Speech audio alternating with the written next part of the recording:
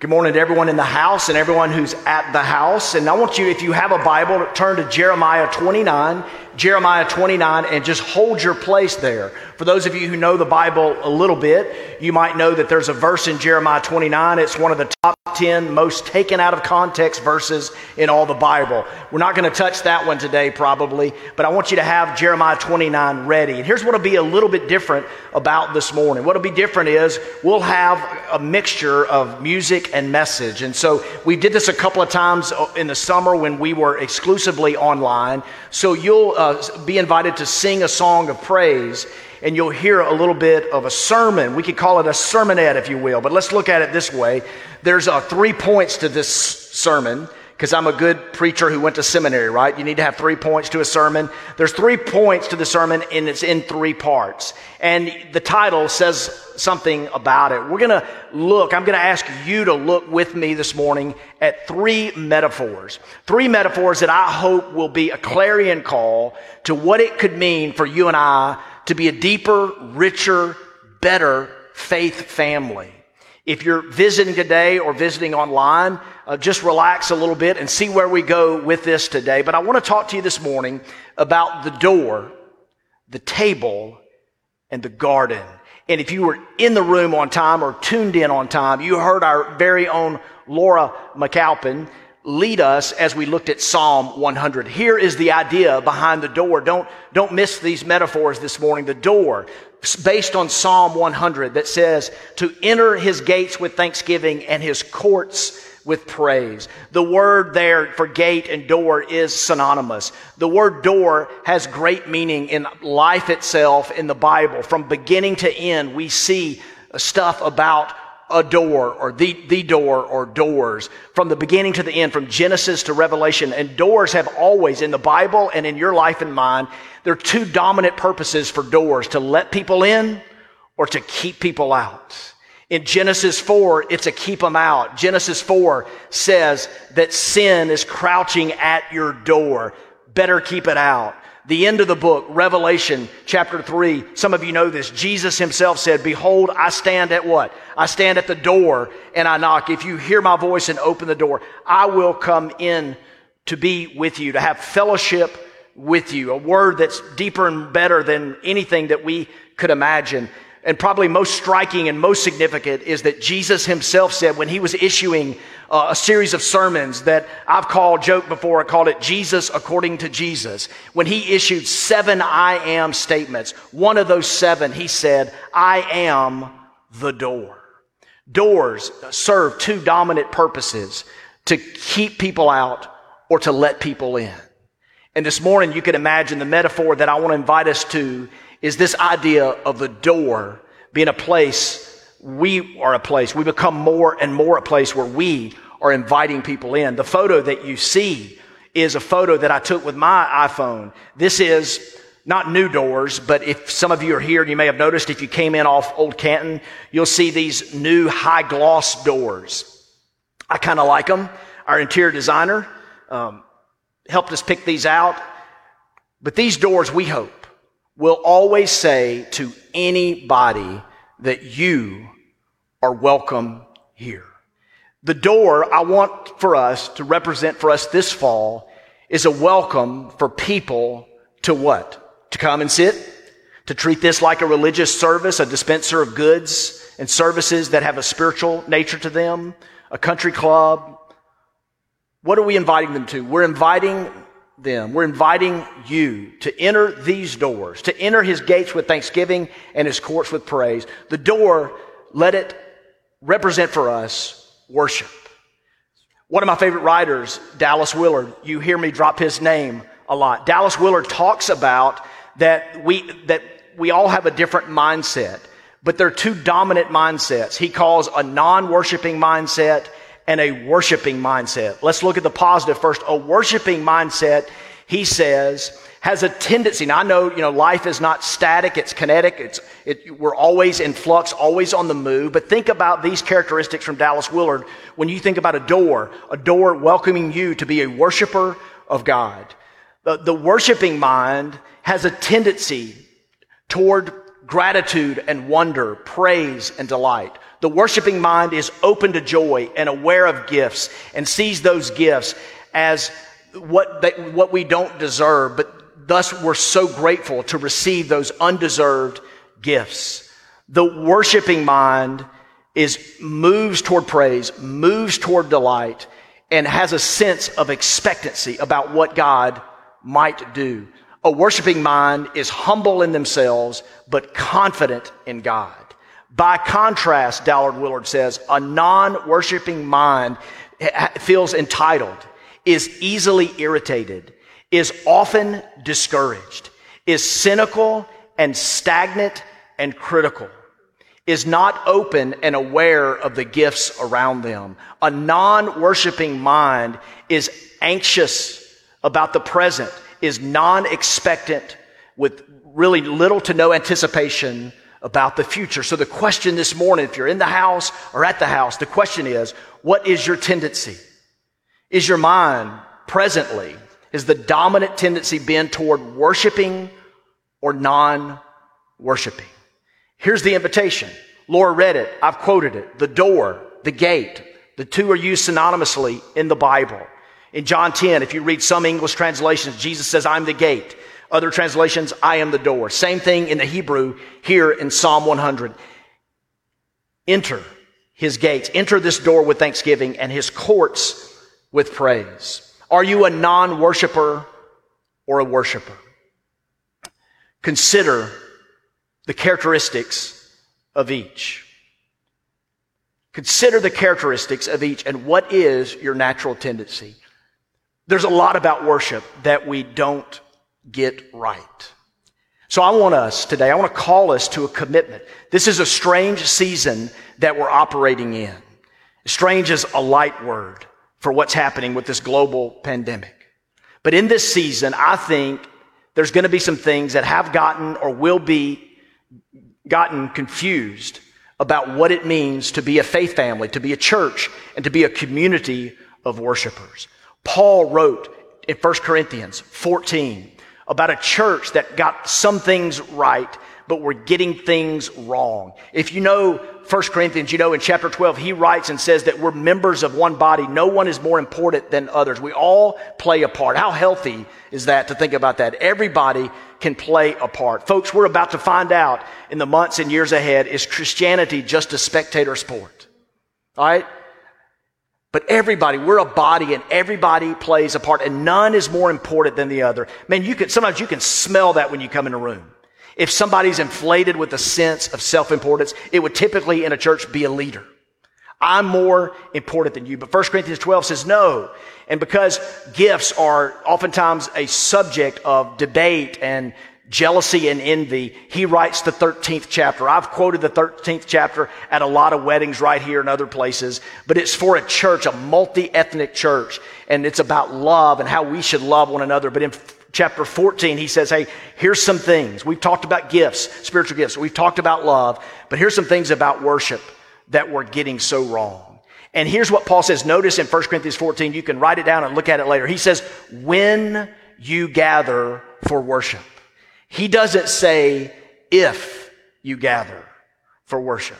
Now, I want to be careful here because of 6 weeks ago, we sent out an email. It came from me. And I said, hey, many of you don't feel safe to come back because of medical, because of family, because of health, because of personal reasons. You're going to stay away for a while, whether it's a vaccine or just better conditions or something. We get that. We understand that. Some people are ready. Some people are ready. And I hope today, some of you, I hope all of you experience the sacred blessing of being back in God's house when we gather for worship. And though we're in strange times, let me drop some truth to you. The church is a people gathered. A people gathered. I was glad when they said, let us go to the house of the Lord, David said in the Psalms. Hebrews, when the church got things wrong, he says, do not forsake the gathered assembly. Do not forsake that. Jesus himself, Dr. Luke, the physician, says in Luke 5 that Jesus went to the temple as was his custom. It is in the heart of God that we would be a people gathered when we gather now.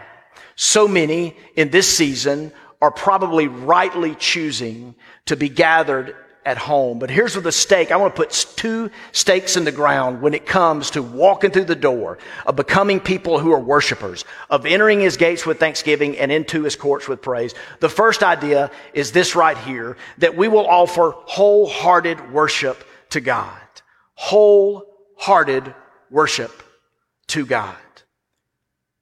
Whether you come and you're part of the gathered assembly in person, if the door you walk through is the door I just showed on the screen, one of our physical doors, or if the door is the online door, we want to invite you to be a worshiper this fall, and we want to invite you to do it with wholehearted worship to God. Not half-heartedly, not in a perfunctory way, not out of obligation, not in a cavalier way, but in a wholehearted way. It says in the Psalms, close to the passage that Laura read, it says that we should make his praises glorious.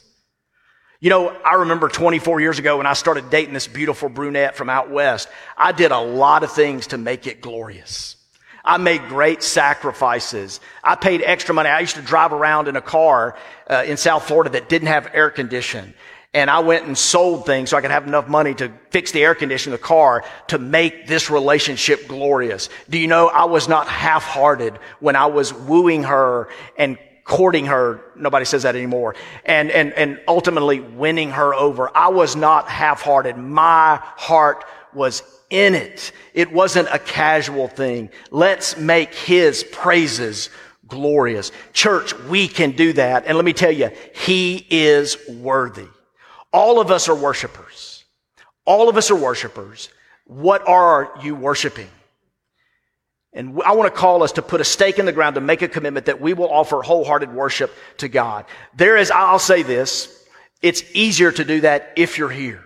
So make it a priority to gather with the church. You know that thing that you do a lot that keeps you away from church, that keeps you from worshiping in the gathered assembly? You know that thing that you do? Don't do that at this hour. Choose an hour and come and be a part of it. That work that just engrosses you, put that aside for a Sunday morning worship experience. Those emails that you feel like you need to answer. Those children that you want to chase around to different sporting events. Say no to that and let God inhabit the praises of his people. We together can make his praise glorious and be on time and engage your heart with us. If you're online, so many are. In fact, the survey showed that more people in this season will be at home online. One of our staff sent this to our team just this past week. How the pastor thinks I watch the live stream and the reality of the live stream. So everybody in the room, you can check out on this one, but those of you at home, all right, here's what we're looking for. We want a little more like this and a whole lot less like this. Anybody in the house, in the room today, anybody guilty of that this summer? Anybody? Yeah. We started strong, didn't we? When we knew we couldn't meet in March, we were like, man, we're going to support our church. We're going to pray for it. We're going to send the pastor a text. We're going to encourage the staff. Lauren's a rock star of this team. Aren't they great, by the way? I mean, aren't they great? And we're going to encourage these people, and we're going to invite some people over. We're going to be socially distant. We're going to be careful, but we are going to engage and put our whole heart into it. And then after Easter, a few weeks, it was a little more like this. So whether you're here in the house, I think it'll be easier for you, but make it a priority to be here. Not if we gather, when we gather. And he is worthy. When it says that God inhabits the praises of his people, Psalm 22, listen, there's nothing like the church when we gather. And even though we've suspended that for 20, 21 weeks, even though some of us are going to suspend that for weeks or months more, it is vital. And let's don't be confused about it. You know, there's a lot of ways information can be disseminated. A whole lot of ways. But there's only some things that can happen when we are together. And here's what happens when people are gathered together, particularly at a house of worship. Every time someone has lost a family member, or lost something. Somebody is going through depression. Somebody just got a really bad medical report. Someone has been betrayed deeply and it hurts. Some people come and they can't sing. So here's what I'm saying, wholehearted worship. When we gather for worship, there are times when you need to sing for someone who can't sing. And when we are gathered, we can see people. We can embrace people. we can pray for people, and we can love people. The first stake in the ground, come into the door, whether it's online or in the house, come enter his gates with thanksgiving and into his courts with praise. The first stake in the ground, anybody remember, we will offer our wholehearted worship to God. The second commitment that the stake I want us to put in the ground is worship will be a way of life, not just an hour a week. You know the trouble in Corinth, if you'll read 1 Corinthians 14, the whole book, but the whole letter, but 1 Corinthians 14, they were looking for an emotional and personally satisfying worship experience. Now, is that inherently wrong and evil? I'm going to say no. You can debate me on that later. Like, I want something powerful to happen when we gather. I want God to do his work among us. And you at the house, I want to see God in a different way work there. When it says God inhabits the praises of his people, that means that something can happen uniquely and that's needed when we gather together. But the reverse is true. Do you know that there are things that can happen uniquely that are needed that can only happen in solitude? But both are needed. The door. Come. Let us enter the gates with thanksgiving and into his courts with praise. Let's sing. The team is going to sing over you, and we'll come back with the table. When Lionel Richie sang Easy Like a Sunday Morning, he probably didn't have in mind bringing a family with kids to church on a Sunday morning, didn't he? But whether you're gathered with us, whether you've entered these doors, these courts, these gates of praise and thanksgiving, or doing that at home, it's a challenge to rally a family, but it's worth it to be a part of a faith family. The door. Now, the table. Let's talk about the table. The door emanates from Psalm 100, the table from Acts 2. I love this. Acts 2, 42 to 47. Some of you know this. It's the church when it was early. It's the church when it was optimal. It was the church when it was firing on all cylinders and it was getting it right. Now, they were about to have problems. Of course, they had problems then because they were people. So it's never perfect, is it? But they were firing on all cylinders, Acts 2, 42 to 47. But it says this, if you will, about our metaphor of the table. They broke bread in their homes, and they ate together with glad and sincere hearts. Tonight, my family will gather around the table. We don't do it enough. I don't even want to admit how infrequently we do it. But tonight, we're going to gather around the table, and Susan's going to cook something good all by herself. We really believe God's called her to do that in a very solitary act of servanthood. But Susan will make something, and we will sit around a table that's not this one, but looks a lot like this one, lower, but like this one, same guy that built it. But we'll gather because our oldest son goes off for his senior year of college, and our daughter goes off for her freshman year of college, and we're hoping that the senior guy will look out after the freshman girl. He'll do that, won't he? I think that's the right thing to do, but we'll share time around the table. And here's my hope, that we will break bread in our home, and that there will be, this is always the goal, there will be gladness and sincerity. Here's the best small group leader training you'll ever get. Keep your eye on the ball here. If you lead a group or aspiring to lead a group, pray that God will give every group meeting, whether you break bread or not. I always think it's better to eat, but that's my opinion. But it's, sort of biblical. Anyway, but that you would have gladness and sincerity of heart. Gladness means their joy, and sincerity, it means people are real. And let me tell you, when you're with people and you laugh, and you're with people and you're real, you want to come back. Because there's something special. So let me ask you, is gladness high today? Are we doing well right now? Can I just say that the government has told us to quarantine and to shelter in place, and that's a good thing. I think it's been a needful thing. We have postponed worship in person for 20 weeks or more, not out of fear, but out of love. Hear me now. But when the government tells us to quarantine and to shelter in place, you know what? Let me tell you something about human beings. We don't know how to do that. We don't know how to do it. We've never lived through a global pandemic. I see a couple of old people in the room, but none of us have lived through a global pandemic, right? None of us have. And we don't know how to quarantine. We don't know how to shelter in place. And it leads us to isolation, and it's killing us.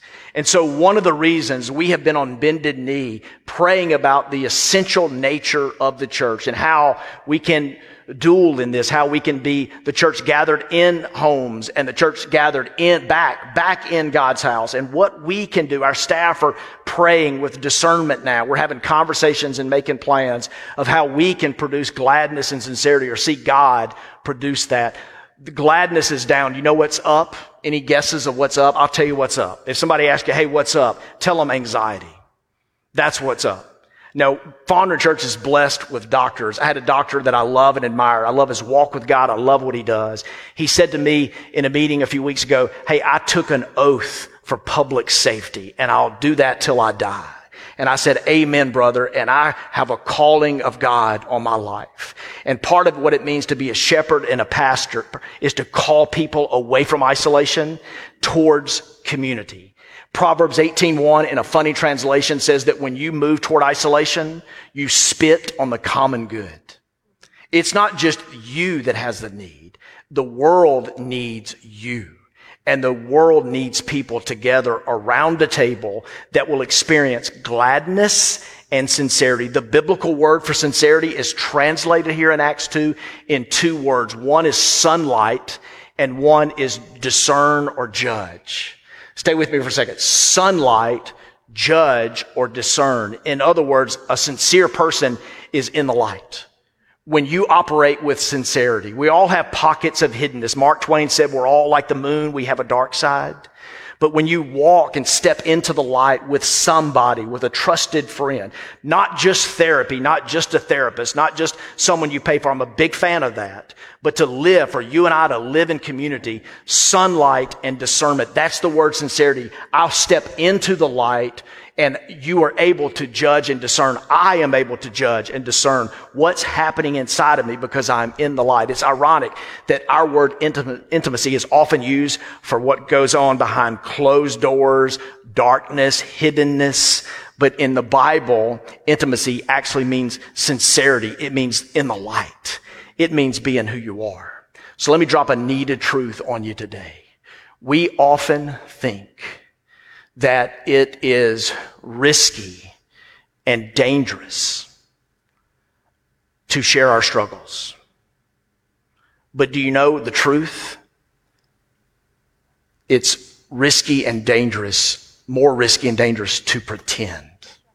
Because, just dropping some Bible on you, because pretending can be fatal. Oh, we're going to be a pseudo community where we smile and we're polite and we fake fellowship. I'm going to pretend because it's so much safer. Let me tell you this morning, pretending is not safe.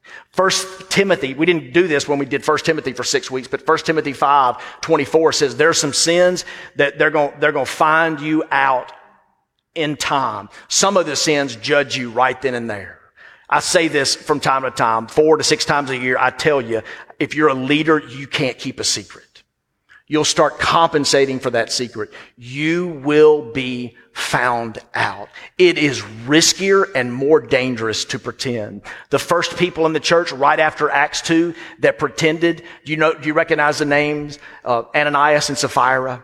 Anybody recognize this couple? They pretended to be more generous than they were so that people would think more highly of them. Can you imagine that? They pretended to be more generous than they actually were so that people would think more highly of them, and they dropped dead. They dropped dead. Sometimes, can I tell you in love, this may alter your category, some of you, but God is serious about sincerity. God is serious about you and I being our authentic selves. And pretending can be fatal. They gathered around a table with gladness and sincerity of heart. That can be the goal for us. This fall, I want to ask you, in fact, the staff are working. We're working. I've given them a charge to think about new ways that people can connect. One of our ideas that we're working on, that you're going to hear more about, is something we're calling table groups. How many of you struggle with commitment? You're not sure. Why would you show up at somebody's house, or why would you Zoom? Some of these groups might be Zoom, but some of them will be in person, around the table, mass, socially distant, whatever it might be. But these groups, listen, some of you want to try before you buy. Isn't that right? You want to try before you buy. So these table groups will give you an opportunity right beginning Labor Day week. And for 6 weeks, we're going to have a variety of table groups led by our staff. A couple of men's morning groups. There's things that are in the works as marriage enrichment, a financial course to teach you how anybody that needs to learn more about managing money, that group will be offered. There will be some things for young adults, some things for women. There will be these table groups, just 6 weeks. It's an opportunity for you to jump in, to experience community and grow toward gladness and sincerity. Here is the goal. Here's what we want to celebrate, that people would move this way from unconnected to connected, and then from connected to connecting. We celebrate when someone who's unconnected becomes connected. We celebrate that. And when someone who's connected is involved in connecting others. The table, a place for gladness and sincerity. Quickly, I want to say 2 other things, because Acts 2, as the church evolves, things happen. So gladness and sincerity, if we're not careful and growing in these, they can turn into what we need. And the church, their groups, as they gathered in homes, as they broke bread in their homes and ate together with gladness and sincerity of heart, things started happening. And you know what these people needed? They needed what you and I needed. They needed warnings and they needed instruction. Can I tell you why Susan and I are committed to being around a table, not just with our biological family, but with our spiritual family? And I'm one of those pastors that wants to gather a group of men in the morning hour for 6 weeks to see how it goes, to talk about this very thing. But we need warnings. Look at Proverbs 27 and verse 12. It says this: the prudent sees danger and they take refuge, but the simple keep going and pay the penalty. Both see danger, but their response is different. Now, the simple, every time I use the word simple, it's in a positive way, because I want you to keep it simple. I've got a library behind me. There's a lot of books about simplicity. But here it's used in a negative way, in a naive or gullible way, in a foolish way. Both the prudent and the simple person see danger, but notice their response. And let me tell you the difference. The prudent person sees all of life as connected. The prudent person connects what's the decision they make now with the future that they could have. But the simple person sees life mostly disconnected, and they're living in the here and the now. And we need each other. Beyond gladness and sincerity, we need to be able to give warnings to each other, because we need that. Hey, stop. I see your life. I see a decision. I see you going off the rails. I want to tell you, brother, I want to tell you, sister, in love, Ephesians 4:15, I want to tell you to stop. This can hurt you and it can lead to self-destruction. Look, I have needed that, and unfortunately I'm going to need that. And I'll open my life up for people around the table to give me warning. Also, beyond warning is reminder. Somebody once said it like this: the greatest problems of our mind is not the knowledge that we lack, it's the knowledge that we forget. One more time for the people in the back. The greatest problem in our mind is not with the knowledge we lack, it's the knowledge we forget. Here's what it says in 2 Peter. It says this: I think it is right to refresh your memory. You and I need to be reminded. Every time I see old men with young men, there's some reminders happening.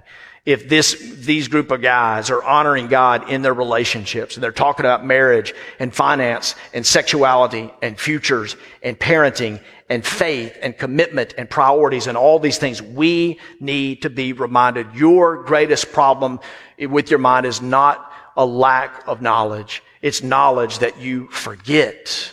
It's forgetting. And it's why the Bible over and over tells us to remember. Ecclesiastes 12:1, remember your Creator in the days of your youth. Jesus, do this in remembrance of me. Psalm 103, bless the Lord, O my soul, and forget not all of his benefits.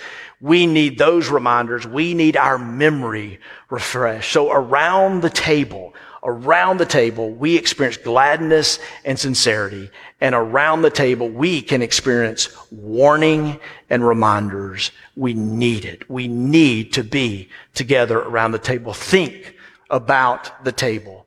Think about your place at the table this fall. Think about a place that you can create for other people. I'm not just talking to our staff. I'm talking to anybody.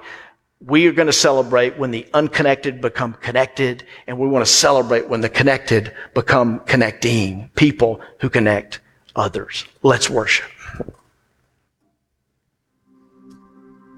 Y'all can even stay standing if you want. I'm going to be fast on the garden. So the door, Psalm 100, the table, Acts 2, and the garden, Jeremiah 29. Did anybody turn there? Let me read it for us with my Bible open. Jeremiah 29, 4-7. I usually read from the ESV. This is the NIV.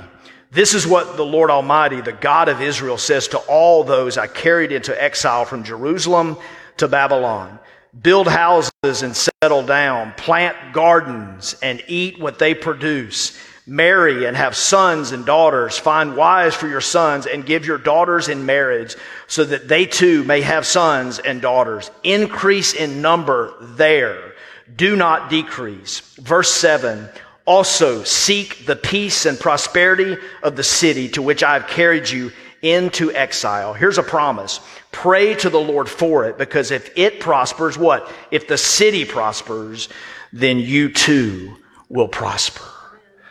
Quick. 2,700 years ago, Jerusalem, life was good. Life was good in Jerusalem. There was no coronavirus, no pandemic. They were largely experiencing health, wealth, economic prosperity. The people had a temple which symbolized worship. They had a wall that stood for their safety. They had a king. They had to have a king. Everybody had a king. Every nation that's prospered needed a king. But then the Babylonians came along, and they were the superpower, and they were brutal, and they were bloodthirsty, and they said, we want to take the people. And they tore down the temple. They knocked down the wall. They deposed the king. They raped and pillaged, and they kidnapped, and they took people back, some of the people of Israel, to Babylon.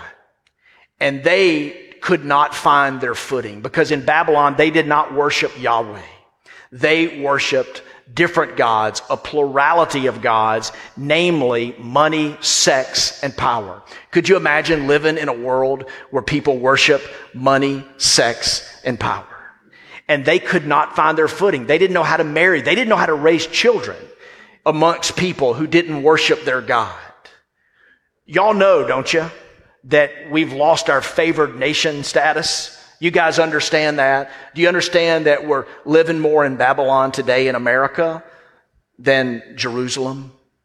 So when we're having trouble finding our footing, we got to figure that out. And by the way, the church grew its fastest when it didn't have favored nation status, when it didn't have the authorities on their side, when people didn't understand why they would want to gather and worship and love people in a crazy, radical, inclusive way. And so the people call out to God, but God, so through the prophet Jeremiah, he speaks to them and to the people, and it's surprising. Their jaws drop. He doesn't say, go in your houses and hide your wife and kids. In fact, he says, build houses and plant gardens. Let me translate. Find a park and spread some mulch, and seek the welfare of the city. Seek the peace and prosperity of the city. And can I tell you what was true back then is true now? I'm not knocking on the suburbs. Man, the suburbs that's where it's at. Suburbs are a great place to live. If you live in the suburbs, just don't forget the cities. And if you live in the metro area, don't forget the city of Jackson. And we don't need to run from it amidst all of her problems. If we seek its peace and prosperity, and to the extent that we do, God will grant us the peace and prosperity that is in his heart and his mind. They did it for 70 years. And you know what? God did it to them for 70 years. What's the garden? This means love your neighbor. The garden, I want it to represent for us our city, that we would be in the city for the city. That we would not only look to connect the unconnected and become people of connection. But we would look for ways to plant and build and not run and hide and not stay in our houses. But when there's a problem, we would go to that problem and be a compelling people. So as we close, what could be our garden this fall? What could be our garden as we close out a year that almost all of us want to forget? What could be our garden in the midst of so much pain and hurt? Who can we add value into their life? Where can we get our hands dirty? You see, as we talk about a door, an actual door or an online door, as we talk about a table, let me just say, as we get to the garden part here, the closing part, we are not brick and mortar. We are flesh and blood, called to be salt and light, specifically His hands and His feet. Just an idea. I've talked about it for several years now. Here's a picture of, this is a picture of the gym that we're converting to a community center. And here is a room, a new room, that used to be infested with rodents and stuff. And we knocked down all the walls. And we've created spaces. And because giving was so good in 2019, I don't know about 2020, but giving was so good in 2019, we were able to create spaces like this. We cut out a window so light could come in. We cut out windows and we've added exterior lights. If you drive past Fondren Church from Old Canton to State Street, you'll see our campus lit up with lights. It's a beautiful thing. It's for safety and security and for beauty. And it's a symbol that we want to be here and we want to stay here. And that a year or 2 or 10 from now, people won't come here and come through these doors and say, oh, do you remember this used to be a church? But that we would be through the doors and that we would be around the table. And the gladness and sincerity, the warnings and the reminders would be so real that we would overflow to the garden. So for me, just quick personal testimony, this has been kind of my garden, and it's been hard. It's been hard to get it done. It's been hard to acquire it. It's been hard to have the vision for it. It's been hard to raise resources for it. And then we started to get it ready, and then this virus came. And so we're chomping at the bit. We're about $50,000 short, maybe $100,000 short. But we've got stuff that we want to do. And with a mission pastor and a student pastor, we are ready to love and bless our city and seek its peace and prosperity. Summer camps and sports clinics and recovery groups and fitness people who can come over to socially distant foster care parties, on and on and on and on. And for me, look, I'm going to get out of the way. God's called me to raise money for it and say, go God, do your thing. Chris Mixon, Van Harden hanging out in the balcony. Leaders like them can lead us to love kids and love this community in ways we've never seen it before. You know when something's harder and slower, you know what that means probably most of the time? That God's ready to do something. And that's my heart with this. Join me. Whether you're here in the house or you're at your house, join us. This is one garden. It's one example of many that we can plant. We are not brick and mortar. We're flesh and blood, called to be salt and light, specifically the hands and feet of Jesus.